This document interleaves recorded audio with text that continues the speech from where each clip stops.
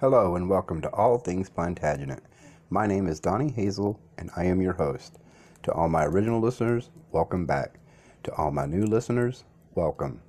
If you enjoy the podcast and wish to support this show, you can help support it by clicking on the support link in the description of any episode.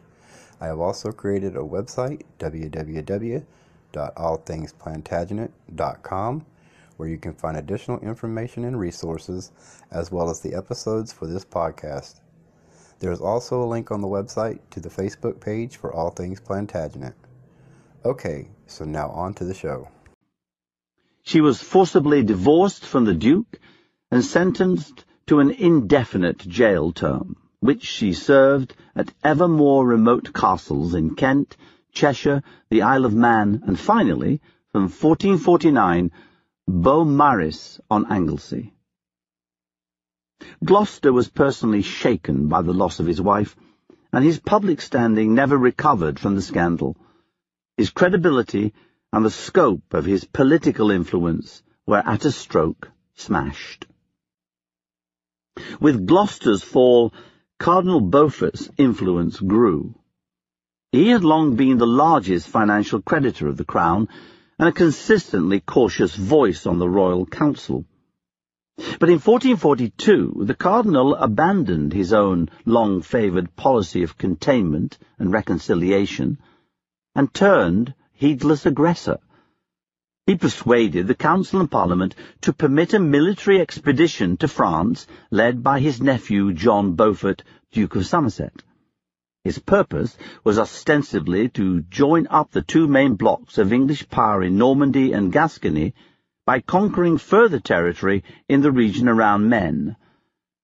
Somerset's expedition, undertaken in the late summer of 1443, was an aimless fiasco, which looked like a shallow attempt by the Beaufort family to endow themselves with booty seized and lands conquered in central France.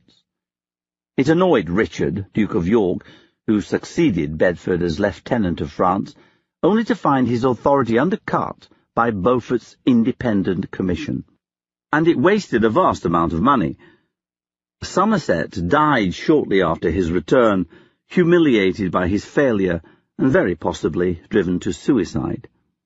Cardinal Beaufort now joined his rival Gloucester in being forced into effective political retirement.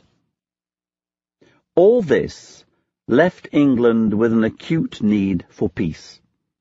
Suffolk, now left as a chief force in English politics, was determined to meet the challenge. He departed for France early in 1444, with the aim of taking decisive action to bring a temporary halt to warfare. He came back with Margaret's hand in marriage as a seal on an agreement with her uncle Charles VII, for a 2-year truce, a window in which to negotiate for a longer and more lasting peace. Following the usual diplomatic protocol, Suffolk had personally stood in for Henry and married the 14-year-old Margaret by proxy. In the presence of the French king and queen and a vast array of French nobles, he had taken the girl's hand and slipped on the marriage band in the cathedral at Tours on May the 24th, 1444. The first response of all who heard about the match was apparently one of joyous relief. At the French banquets that followed Margaret's proxy marriage, it was said that the common people made joy and mirth and song, all with high voice, Noel, Noel, Noel, and peace, peace, peace be to us. Amen. The great English war captain, John Talbot, Earl of Shrewsbury, commissioned for the new queen the most magnificent Book of Hours, which still survives, complete with a copy of the royal genealogy with which the Duke of Bedford had bombarded Normandy during the 1420s, showing Henry VI as the rightful lineal heir to the crown of France. On his return to England, Suffolk was promoted from Earl to the rank of Marquess. In 1448 he would be raised yet again to become a duke. The following year he crossed the Channel to collect the king's bride and bring her back in triumph to her new kingdom. Among his companions on the trip was one Owen Meredith, most likely Owen Tudor, who was now around 45 years old. So it was that Margaret landed at Southampton on April the 9th, 1445, frail from a long-standing illness made worse by seasickness following a very stormy crossing of the Channel aboard the Cock John. While recovering her health, she slowly made her way from the south coast toward the capital. Her journey took her through rural Hampshire, where her first appointment was at Titchfield Abbey, a modest house of Premonstratensian canons, more famous for the austere and scholarly lives of its brethren than for the abundance of its hospitality. In this quiet, monkish setting, Margaret finally married Henry in person. The king gave her a fine gold ring set with a ruby, remoulded from the sacred ring he had worn during his coronation as King of France. Then they made their way together toward London. And so it was that on May the 28th, 1445, when England's new queen rode up to London, she wasn't just greeted by the ranked welcome party of London's azure-clad worthies. Behind them, the whole city had been decked out to celebrate her arrival. London excelled at pageantry. Though the city wasn't looking quite its best, the wooden steeple of St. Paul's had been set alight during the winter by a direct lightning strike, and the city gates were in need of repair. It still had the power to dazzle and enthrall. Streets had been tidied and houses secured to celebrate Margaret's arrival. Gutters were cleared, roofs strengthened to support clambering spectators, and tavern signs made safe to prevent them from falling on partygoers' heads. Thousands of pounds raised by a council grant and public subscription had been spent on a series of 8 lavish pageants with spoken English captions, each showing and hailing Margaret in a similar light, as the bringer of peace, the saviour of Henry's 2 realms, and a gift sent from heaven. The young queen travelled through the city in a litter, the streets thronging with merrymakers, seeing tableaux that likened her variously to the dove that brought Noah his olive branch and the Virgin St. Margaret, who tames the might of spirits malign. She was lodged in the Tower of London until, 2 days after her formal entry into the city, she emerged dressed all in virginal white, with a crown of gold and pearls, to be drawn in a carriage to Westminster and crowned. England greeted its new queen with 3 days of feasts and jousting. Soon, it was hoped, Margaret would use her connections to help bring a long-awaited and lasting peace. At the time of Henry and Margaret's marriage, the future of the English royal line was a matter of uncertainty. True, there was little chance that Henry VI would emulate his father by dying anywhere near a foreign battlefield, but as the poet John Lydgate wrote, "Experience showeth the world is variable. Life was short, and death could be sudden and unpredictable." The last formal provisions for the royal succession had been made in Parliament by Henry IV in 1406, when it was agreed that the crown should fall first to Henry V and the heirs of his body, and subsequently to Henry V's 3 brothers and their heirs, Thomas, Duke of Clarence, John, Duke of Bedford, and Humphrey, Duke of Gloucester. By 1445, Clarence and Bedford had both died without issue, and Gloucester, despite marrying twice, had fathered only 2 bastards, whose names, Antigone and Arthur, reflected his interest in classical literature and British mythology. He was 55 years old.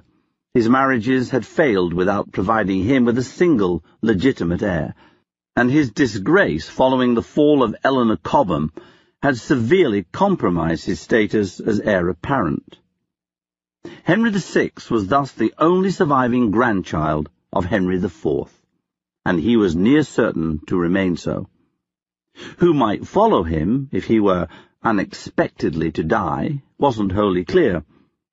This didn't in itself put Henry's hold on the crown in danger, but it promised plenty of uncertainty for the next generation. For outside Henry's immediate family, there was a tremendous profusion of men with some degree of royal blood in their veins. At least 4 families could claim descent from Henry VI's great-great-great-grandfather, Edward III.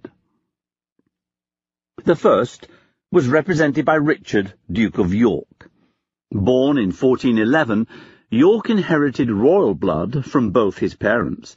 By his mother, he was descended from Edward III's second son, Lionel. From his father, he was the heir of Edward III's fourth son, Edmund. His other ancestors included members of many of the greatest noble families in England's recent history: Mortimer, Clare, de Spencer de Burgh, and Holland. Throughout the early part of the 15th century, his father's side of the family had been involved in rebellions in which they were trumpeted as the rightful kings of England. One great-uncle, Sir Edmund Mortimer, had joined Owain Glyndwr's revolt against Henry IV, proclaiming another uncle, Edmund, Earl of March, to be the true heir to the crown. York's father shared the belief and was found guilty in 1413 of plotting to depose Henry V and put March on the throne, a crime for which he was beheaded as a traitor. But if rebellion and ambition ran in the blood, it was a mark of England's relative stability during Henry's long minority that Richard hadn't been tainted by his relative's earlier crimes. Over a period of several years leading up to 1434, he had been allowed to inherit all his family's extensive estates. He held the Duchy of York and the earldoms of March, Cambridge, and Ulster, all of which were traditionally associated with the Mortimer family from whom he was descended. His lands ranged right across England, Wales, and Ireland, and his properties included mighty castles on the coast and in the Welsh Marches, the collective name given to the large swaths of land on the borders of England and Wales, which stretched in some places as far west as the coast. In truly princely fashion, York also owned stunning palatial fortresses like Fotheringay on the banks of the River Nen in Northamptonshire, and farms and forests from Yorkshire to Somerset. His personal connections reached even farther. In 1429 he had married Cecily Neville, a daughter of one of the greatest noble families of the north. He was knighted at the age of 15, brought to court at 18, and admitted to the Order of the Garter when he was 21. In 1436, after Bedford's death, the 25-year-old York was appointed to the Lieutenancy of France, a post he was given not just because he was considered a talented young soldier, but because he was, as his commission papers put it, a grand prince de notre sang et lignage, and notre beau cousin, the great prince of our blood and line, and our dear cousin. Huge grants of land in Normandy were made to him in 1444, which, at a stroke, made him the most important English landowner in the duchy. In short, Richard, Duke of York, was the richest layman and mightiest landlord in England after the king. He wasn't, however, anything more than that. In the early 1440s, while he was serving in France, there were no suggestions whatever that he harboured designs on the crown. He was ambitious, to be sure, and conscious of his status. His wife Cecily produced a great brood of children. Their first daughter, Anne, was born in 1439. A short-lived son named Henry arrived in 1441, and 11 more children followed over the course of the next 10 years. The eldest of the surviving sons, Edward and Edmund, was shown exceptional royal favour. By 1445, Edward, then no more than 3 years old, had been created Earl of March, and Edmund, a year younger still, had been made Earl of Rutland. The main purpose of elevating York's infant sons to the peerage seems to have been to marry one of them to a French princess. But if these were extraordinary honours, there was little sign that the young Duke dreamed of creating a rival royal dynasty. His family's own history amply demonstrated that the exercise of naked ambition was a certain way to lose one's head. At the time of the king's marriage, York was generally committed, like his peers, to maintaining the form of rule by which England muddled along, with Suffolk leading government quietly from the household, with the tacit backing of those magnates who wanted to keep an underwhelming king from losing control of his twin realms. All the same, so long as the king remained childless, some thought had to be given to the status of those like York who were near to him in blood. During the 1440s, 3 other families profited from their descent from Edward III, and around the time of the king's marriage, all of them were elevated in status, giving the sense, albeit rather a confused one, of an extended royal family. The Beauforts, kinsmen of Cardinal Beaufort, were the most prominent members of this greater royal family. Their descent, like the king's, came through John of Gaunt and the House of Lancaster. Gaunt's third wife, Catherine Swynford, had borne him 3 sons. They were considered illegitimate, not unreasonably, because they had been born while Gaunt was married to someone else, and although in later years Gaunt and Catherine had been married, and the children's taint of bastardy removed by an Act of Parliament, it had been made clear, very clear, again by parliamentary law, that they were debarred from ever inheriting the crown. In the 1440s, Cardinal Beaufort was the only surviving son of Gaunt and Catherine Swynford, but the family continued through the cardinal's nephews. In 1443, John, Earl of Somerset, was raised to the rank of Duke and given specific precedence over the Duke of Norfolk, the head of one of the oldest and most prominent families in England.